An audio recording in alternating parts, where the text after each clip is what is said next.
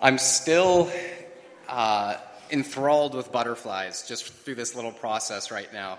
And I suspect some of you have done the same thing. Has anyone else here put a caterpillar in a jar and watched it transform? Has anyone else ever done that? And I see a few hands back there, maybe in a grade 6 biology class or something like that. It's something that it just happens. We don't have to do anything. And yet, who of us could say, hey, take a little worm and turn it into a butterfly? Can anyone do that? Anyone? Like, how would you even go about doing that? I would start with buying some wings and trying to glue it to its back, I guess, and then where do you go from there? How do you teach it to flap the things, right? It's not going to happen. But God just does it. We just watch and are amazed at how he transforms. And I'm so just, even this morning, just again amazed at how God does that exact work in us. And we don't have to conjure it up. We don't have to try to manufacture it externally. God does that work by his Spirit from within us. And sometimes it feels like he's taken a long time, and we're trudging along like little worms, but he's working it out, and he's going to bring us to completion. That's his promise. And so that excites me. I hope it does you this morning as well. Let's bow and pray once more as we enter God's word. Father in heaven, thank you that you are a God of transformation. You are a God who promises not superficial change, but radical change. The kind of change that will last for eternity. And so, Father, we know that this world is passing away. And yet before it passes away, your word also tells us it's going to go through some very difficult times. It's going to go through some death throes. And along the way, we know that we have an enemy, that old serpent from the garden, who is trying to bring things his way rather than yours, and bring as many people with him as he can. And so, Father, in this we recognize we are on a battlefield, and we're on a battleground, and you have called each one of us to be soldiers in that war. And you haven't left us unequipped. You have given us your word and your Spirit. And so, Father, this morning as we seek to equip ourselves once more with that, Lord, I pray that as we reflect on what this joy is that you promise us, this happiness, that you would help us to see it all the more clearly and leave with a firmer grasp of it this morning. I pray in Jesus' name. Amen. Can we be happy without God? Well, you could answer that question and we could leave right now and the sermon would be over. You probably already know the answer, but I ask it anyways. Can we be happy without God? There's a true story of a school teacher who lost her entire life savings in a pyramid investment scheme. It had been, of course, the whole scheme had been elaborately and persuasively explained to her by a smooth-talking con artist. So when she finally realized that fateful moment of truth that all of her money had disappeared and her retirement dream was shattered and there was no possible way to get her money back, she was obviously devastated. And so she finally, having no other recourse, went to the Better Business Bureau. And she told them her story and she asked, is there any possible way that you could help me get my money back? And the agent replied, why on earth didn't you come to us first? We already know all about this particular scheme and would have been more than happy to have warned you in advance and saved you all of this trouble. Didn't you know about us? Oh, yes, I knew about you, said the lady sadly. But I didn't come to you because the offer seemed so good I was afraid you'd tell me not to do it. Isn't that how we all are so often? And this cautionary tale helps illustrate one of mankind's dominant viewpoints towards God. That if we call on God, he will ruin our fun. God is a cosmic killjoy who's just out to ruin our fun. And so rather than seek him or ask him, we just go ahead and do it because we're afraid he's going to tell us not to. And so following God's way, complete with his rules and things like church and obedience and sacrifice, these are all seen as the pathway of boredom. And that alternatively, if we do things our own way, then somehow that's the pathway of happiness, of excitement, of fulfillment. Have you ever felt that way? Have you ever felt that you would be happier doing things your own way rather than God's way? Be honest. Have you ever felt that way? I have. I'll be perfectly honest. I have felt that way. In fact, I think probably at some point every single child of God feels that way, especially if you're someone who grew up as a child in the church. There's times where we relate all of this with boredom, with drudgery, and we don't see the joy, the fulfillment in it at all times. We all can be deceived by this. But where did this idea come from? And why is this idea that God is out to ruin our fun so predominant in the world? Why is it so widespread? Well, it all stems from the great lie. It all stems from the great lie we just watched this morning, the one that was first whispered by the serpent in the Garden of Eden into Eve's listening ear.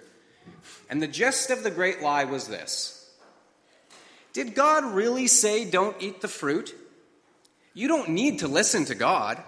There won't be any consequences, and you won't die. In fact, God has actually been holding out on you. He knows that you can be like gods yourself, knowing good and evil. Then you can decide for yourself what's right and wrong.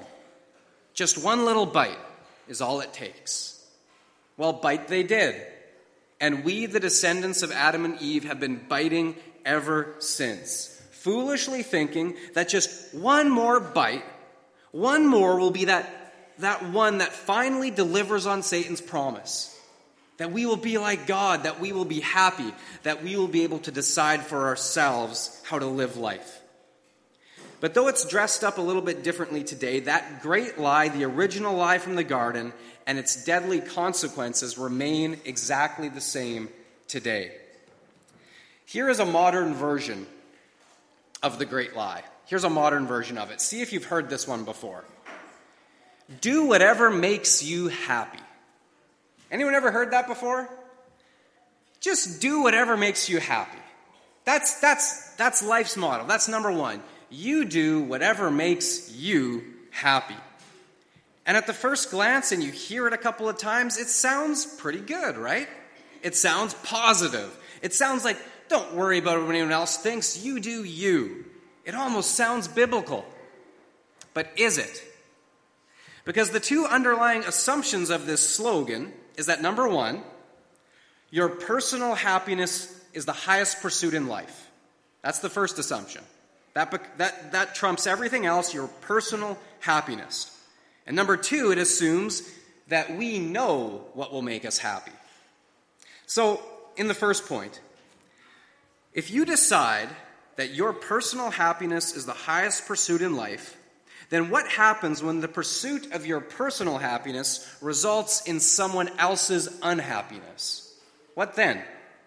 We see examples of this all the time, actually.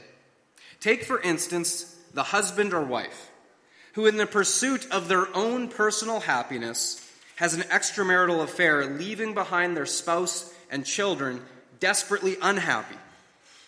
Does the pursuit of personal happiness justify such actions?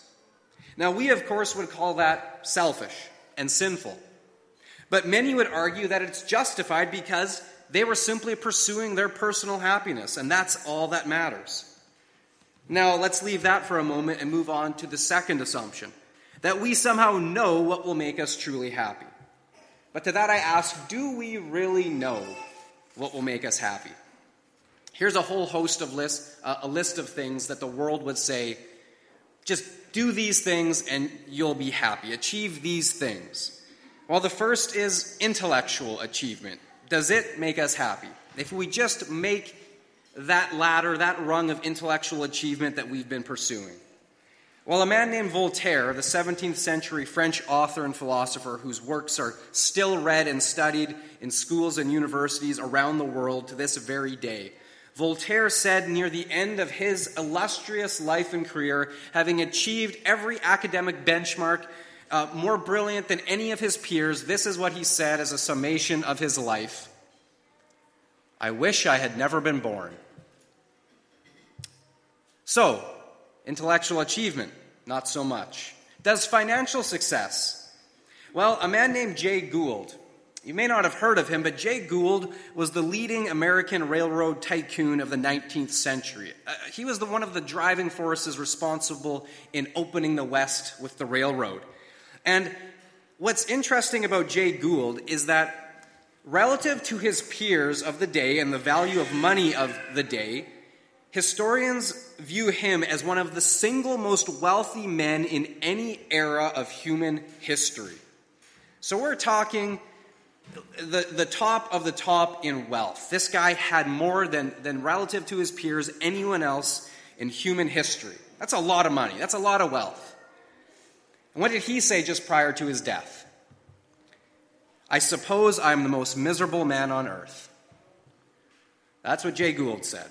So, money, not so much. Does fame do it? If I'm just, we say rich and famous. Well, the rich, not so much, but what about being famous, being known, having your name in lights? Well, Muhammad Ali, you may have heard of him. The most famous and recognizable name in boxing and perhaps in all of sporting history. And he said later on in his life, with Parkinson's disease staggering and halting his speech, he said, I had the world, and it wasn't nothing. So fame didn't do it for him. Well, what about great power and conquest? Well, a man named Alexander the Great, after conquering the known world of his time, famously wept in his tent, lamenting, for there were no more worlds to conquer. So, conquering, achievement, success, that didn't do it for him either. What about indulging in sexual pleasure? Well, King Solomon, husband to some 700 wives, and if that wasn't enough, he had an additional harem filled with another 300 of the most beautiful and exotic women in the world as his concubines. And he said of it all, in the book of Ecclesiastes, I denied myself nothing my eyes desired. I refused myself no pleasure, yet everything was meaningless, a chasing after the wind. And so here we have this whole list of great men in any category you can think of, all saying we achieved the pinnacle of our area of expertise, of our drive, of what we thought would make us happy, and it didn't. It left them empty, hollow, and wondering, what was this all about anyways? And yet, despite history being filled with countless more cautionary tales, here we sit today in our world around us still continuing to pursue these exact same things. Somehow we believe that we will be different. Somehow we believe that, well, those guys just didn't do it right. They will satisfy me. Yet they will only lead us deeper into the darkness of dissatisfaction, discontentment, depression, depravity, despair, and finally death. And we see the great lie goes in so many different directions. And we see one of those full manifestations laid out bare in the book of Romans in chapter 1, which Derek read for us earlier. And I'm going to invite you to turn there with me if you have your Bibles. We're not going to go through it verse by verse, but we're going to look at the highlights and the theme of what Romans chapter 1 in this passage, beginning in verse 18, is all about. Verse 18, the wrath of God is being revealed from heaven against the godlessness and wickedness of men who suppress the truth by their wickedness. The key phrase in there is men who suppress the truth. First, they suppress or silence the truth of God. That would be his word and his ways. But finally, they realize not being able to win the argument with logic or with rational reasoning. They can't suppress it that way. So finally, they sought to silence God and his word altogether by force. We might call that today censorship. Does that sound at all familiar? Is censorship happening today? Is the truth attempting to be suppressed? I'll let you answer that for yourself. Verse 21 continues, for although they knew God, they neither glorified him as God nor gave thanks to him, but their thinking became futile and their foolish hearts were darkened. So first they attempt to suppress the truth. Then secondly, they willfully and knowingly rejected God. They said in effect, God, you're no longer welcome here. They knew about him, but they said, we don't need you anymore. Get out. We don't want you. You're no longer welcome. And the ripple effect of that was they couldn't think straight anymore. It says they're foolish, their minds were darkened. Their thoughts were confused. To put it another way, you may have heard this one before. Common sense wasn't so common. What had once been considered foolishness became normal. And again, I ask, does any of this sound familiar? Verse 22. Although they claimed to be wise, they became fools and exchanged the glory of the immortal God for images made to look like mortal man and birds and animals and reptiles. So thirdly, after rejecting the one true God, there cannot simply be a void where he was. Someone or something has to fill the void that the removal of God had made. And so, what do they fill that void with? Well, they made gods and idols to their own liking. And I want you to take note that they made gods in their own image. Listen again. They exchanged the glory of the immortal God for images made to look like mortal man. So not only did they say, we don't need you, God, they said, in effect, don't miss this, they said, we are God. We will worship man. But then, just like the original lie, when Satan claimed, hey, do this, you won't die, there won't be any consequences, here they come, and Paul lists them. Verse 24. Therefore God gave them over in the sinful desires of their hearts to sexual impurity for the degrading of their bodies with one another. Verse 26. Because of this, God gave them over to shameful lusts. Even their women exchanged natural relations for unnatural ones. In the same way, the men also abandoned natural relations with women and were inflamed with lust for one another. And then after listing a whole list of depravities, they descended into verse 32. Paul concludes, although they know God's righteous decree that those who do such things deserve death, they not only continue to do these very things, but also approve of those who practice them. Now, I'm not going to dive into the whole subject of sexual immorality, homosexuality, transgenderism, and all of that, as that is a subject for another day. But again, does any of what I just read sound at all familiar? Look around. Listen to talk radio. Look at the news. Listen to what's happening in our government, in our courts, in our culture. And we see everywhere a descent, deeper and deeper into the same darkness described here. Day by day by day, it marches on. And the people who are doing this, the driving force behind it, think that somewhere in all of this descent into the darkness apart from God, fundamentally they believe that they will find happiness. They will find satisfaction. They will find that elusive thing that they are looking for. But it's all a lie. And it's all coming about as a direct consequence from people collectively saying, we don't need you, God. We don't need your rules. We will be God unto ourselves. We will make our own rules. And now we see this happening in the culture as a whole around us. And we say, well, but the church, we're holding strong. We're pure. We're holding to the word. But here's the reality. You don't have to look very far. You probably have been talking to friends or been hearing about it, that many, many churches right here in our own province, many, many churches under the title of Mennonite in our own province are going astray in this key area. And what they're actually doing is, in effect, elevating individuals' feelings over God's created order and design. And elevating human feelings over God's word as though we know better. As though, well, because I know this person and they feel that way, that must be more important than what God ordered and designed for our good and for our happiness. We know better. I don't think I need to tell you today how dangerous that is for any church to go in that direction, because we are actually putting human feelings, elevating the individual over God and what he has recorded for us in his word. Anyone you hear who's talking that way, especially if they're coming from a pulpit or a platform under the guise of church, I can't warn you strongly enough. Exercise discernment. Do not come under the sway of this influence, because it is all around us. I'm running into it all the time. We think right now we're in a little bubble here in Killarney, but it's coming.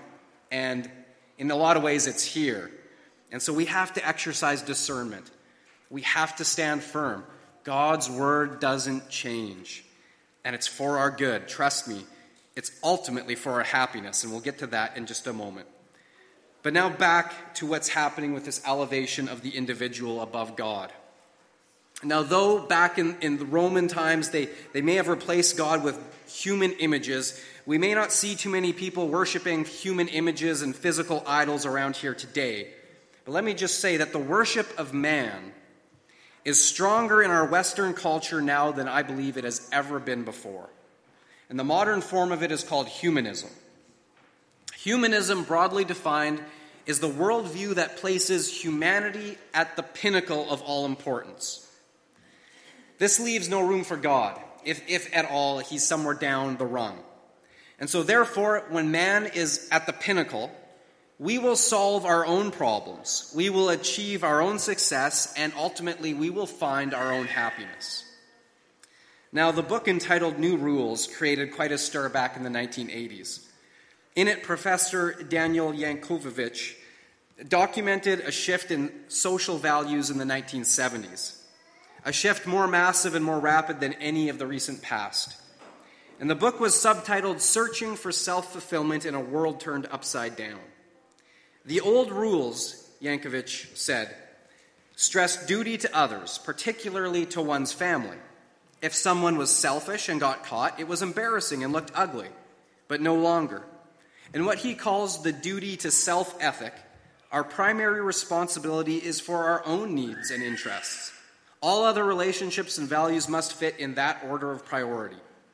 After tracking 3,000 people in personal and in-depth interviews, after analyzing hundreds of thousands of questionnaires, he admits that so far the search for self-fulfillment had been entirely futile. It has resulted in insecurity and confusion. What is self-fulfillment, he finally asks in his conclusion? What is self-fulfillment? And when you find yourself, what will you do with yourself? The frightening thing is that 83% of Americans buy into these new rules. And that was his assessment back in the 80s. You can imagine where it is today. Either in whole or in part, they have bought the lie. But those foolish people are not evangelical Christians, right? Wrong. James Davison Hunter, in his examination of students and faculty in 16 leading evangelical colleges and seminaries, used his earlier questionnaire and concluded this summation. Evangelicals are more committed to self-fulfillment than their secular counterparts. And he writes, the percentage of evangelical students agreeing with these statements far exceeded the corresponding percentage of the general population, Hunter wrote. Self-fulfillment is no longer a natural byproduct of a life committed to higher ideals, but rather it is a goal, pursued rationally and with calculation as an end in itself. The quest for emotional, psychological, and social maturity therefore becomes normative. Self-expression and self-realization compete for self-sacrifice as a guiding life ethic. Now, make no mistake, Satan is a cunning enemy. He is cunning, he is crafty, and he is strategic. So while the devout Christians set a guard against things like evolution and the higher critics who attack the validity of the Bible, and rightly so, at the same time, Satan caused the lie of humanism to sneak in the back door of the church while no one was watching. And the result? Listen carefully. God becomes a means to an end rather than the end itself. God becomes a means to an end rather than the end itself. I know it's tricky, but don't miss this. Don't miss this because the lie has not gone away. The so-called health and wealth gospel is the most obvious example of this. In this way of looking at Scripture, it's no longer about God, it's all about you. God wants you to be healthy. God wants you to be wealthy. God wants you to be happy. It's all about you, you, you, you. And all it took was a little twist of the Scriptures. And Satan cunningly used a little sleight of hand to change the focus from God onto man. And hardly noticeable if you weren't paying close attention. It's like if you take a photo of someone. The person in the foreground and the person in the background, you will notice the focus is more on the person in the foreground. And true Christian theology always presents a picture of God and man together, but God is in the foreground. God is always first. He is always highest. The focus must be on him first. And the highest purpose of life is in exalting God, not exalting man. But Christianity, infected with humanism, began to shift the primary focus and importance ever so subtly from God being in the foreground to man being in the foreground, putting God just a little bit out of focus. And with just a tiny emphasis change in the gospel message, man could use God to get what he wanted, a means to an end. The thinking came to be that everything was for the benefit of man. God made the world for man. The heavens exist for man. He gave his son for man. He has a great plan for man. He desires to bless man and bring him happiness. And now you might be thinking, wait a minute, those are good things. What's wrong with those? Well, yes, God does love us. God did give his son for us. God does want us to be happy. The answer is yes, but don't miss this. As a byproduct, not as the prime product. In the Sermon on the Mount, this is what Jesus said. But seek first the kingdom of God and his righteousness, and all these things will be added to you as well. Now, all these things he's referring to are the basic needs of life. But they are not to be the primary aim. They are the byproduct. They are secondary. We are to seek first the kingdom of God and his righteousness. Now remember this, God knows our hearts completely. He knows the deepest thoughts and motives of our heart even better than we do. And he knows that if we are seeking him only out of an ulterior motive of actually wanting our personal gain or happiness more than he himself and his glory, do you think he is deceived? Do you think we can deceive God by saying, yes, God, I'm worshiping you and for your glory and your praise, but deep down we're saying, just make me happy. Just give me what I want. Just bless me. That's what we're really after. And we put God second. What did Jesus say? Seek first the kingdom of God and his righteousness. Satan is so clever, my friends. It seems so small, so subtle, but this switch can have a drastic impact on how we think and how we view God and how we live our lives. Listen to what Colossians 1 verse 16 says. Everything was created by him and for him. For by him all things were created, both in the heavens and on the earth, visible and invisible, whether thrones or dominions, rulers or authorities. All things have been created through him and for him. God was not made for you. You were made for God. God does not exist for you. You exist for him. Now let me affirm once more. Yes, God loves us and created us to be his children, even co-heirs with Christ in everything that he has. But God must not be reduced to a formula to get what we want. No, we are to give God what he wants from us, which is our love and our very lives. He is the beginning and the end and everything in between. God is not a means to an end. He is the end itself. God is not just the entry into heaven, my friends. He is heaven. In fact, if we were to arrive at the pearly gates and God were not there, it would in fact be hell. For hell, above all else, is eternal separation from God. Heaven is not heaven apart from God. God is heaven. He is our destination. But my friends, our Creator longs so deeply for fellowship with those who have been separated from him because of the great lie, that he has moved heaven and earth in order to bring us back. In fact, God does desire that we be happy, not as the aim, but as the byproduct of being in a right relationship to him. Because God knows there is no true lasting happiness, no true fulfillment apart from him. Of this, C.S. Lewis wrote the following in his classic work, Mere Christianity.